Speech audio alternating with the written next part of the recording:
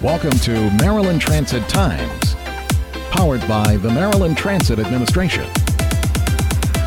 I'm Ken Berger, Maryland Transit Times. During the first 10 days of November, the Baltimore Office of Promotion and the Arts lights up the skies and minds all through our city with the Baltimore Book Festival and Light City 2019. BOPA Festival's manager Susan Forkowitz tells us about the great things we can expect. Hi, Susan. So this is much more than just a celebration of books and lights, isn't it? Yes, definitely. This is about marketing Baltimore as a premier destination. The last quarter of every year, we really want to showcase our city's vibrancy through this theme of Brilliant Baltimore. At the campaign centerpiece, we're combining Light City and Baltimore Book Festival to showcase an expanded look at Baltimore's literary, visual, performing, and culinary artists in our great city. So what's great about Baltimore Book Festival and Light City is that including the harbor, we also are in 19 neighborhoods. The festival itself does take place along the Inner Harbor Promenade. So over its 2 decades, the Baltimore Book Festival has had some great authors.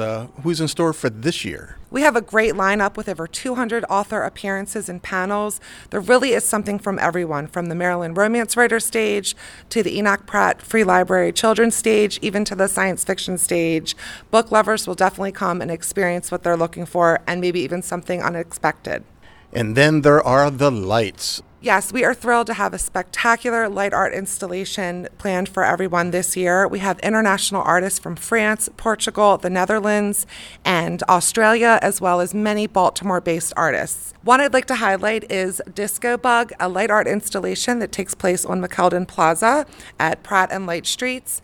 Disco Bug takes 2 iconic symbols from the 60s and 70s, the disco ball and the VW bug, merging them together for an awesome interactive and musical experience for festival goers. And I understand there's something new for this year as part of the Neighborhood Lights program. Yes, new for Neighborhood Lights this year, we've reinvented the program to be a community arts experience. We are so honored to have partnered with the Enoch Pratt Free Libraries.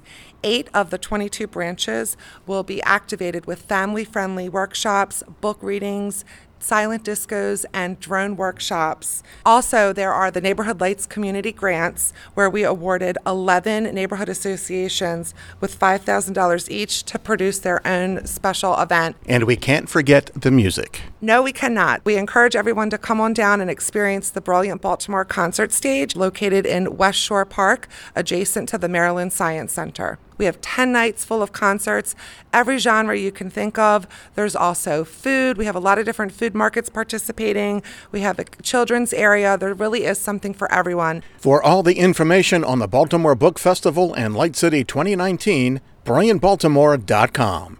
And to find out how M.MTA can get you to all the great events of Brilliant Baltimore, MTA.Maryland.gov. Susan, thank you so much for your time. Thank you for having me, Ken. I appreciate it. I'm Ken Berger, Maryland Transit Times.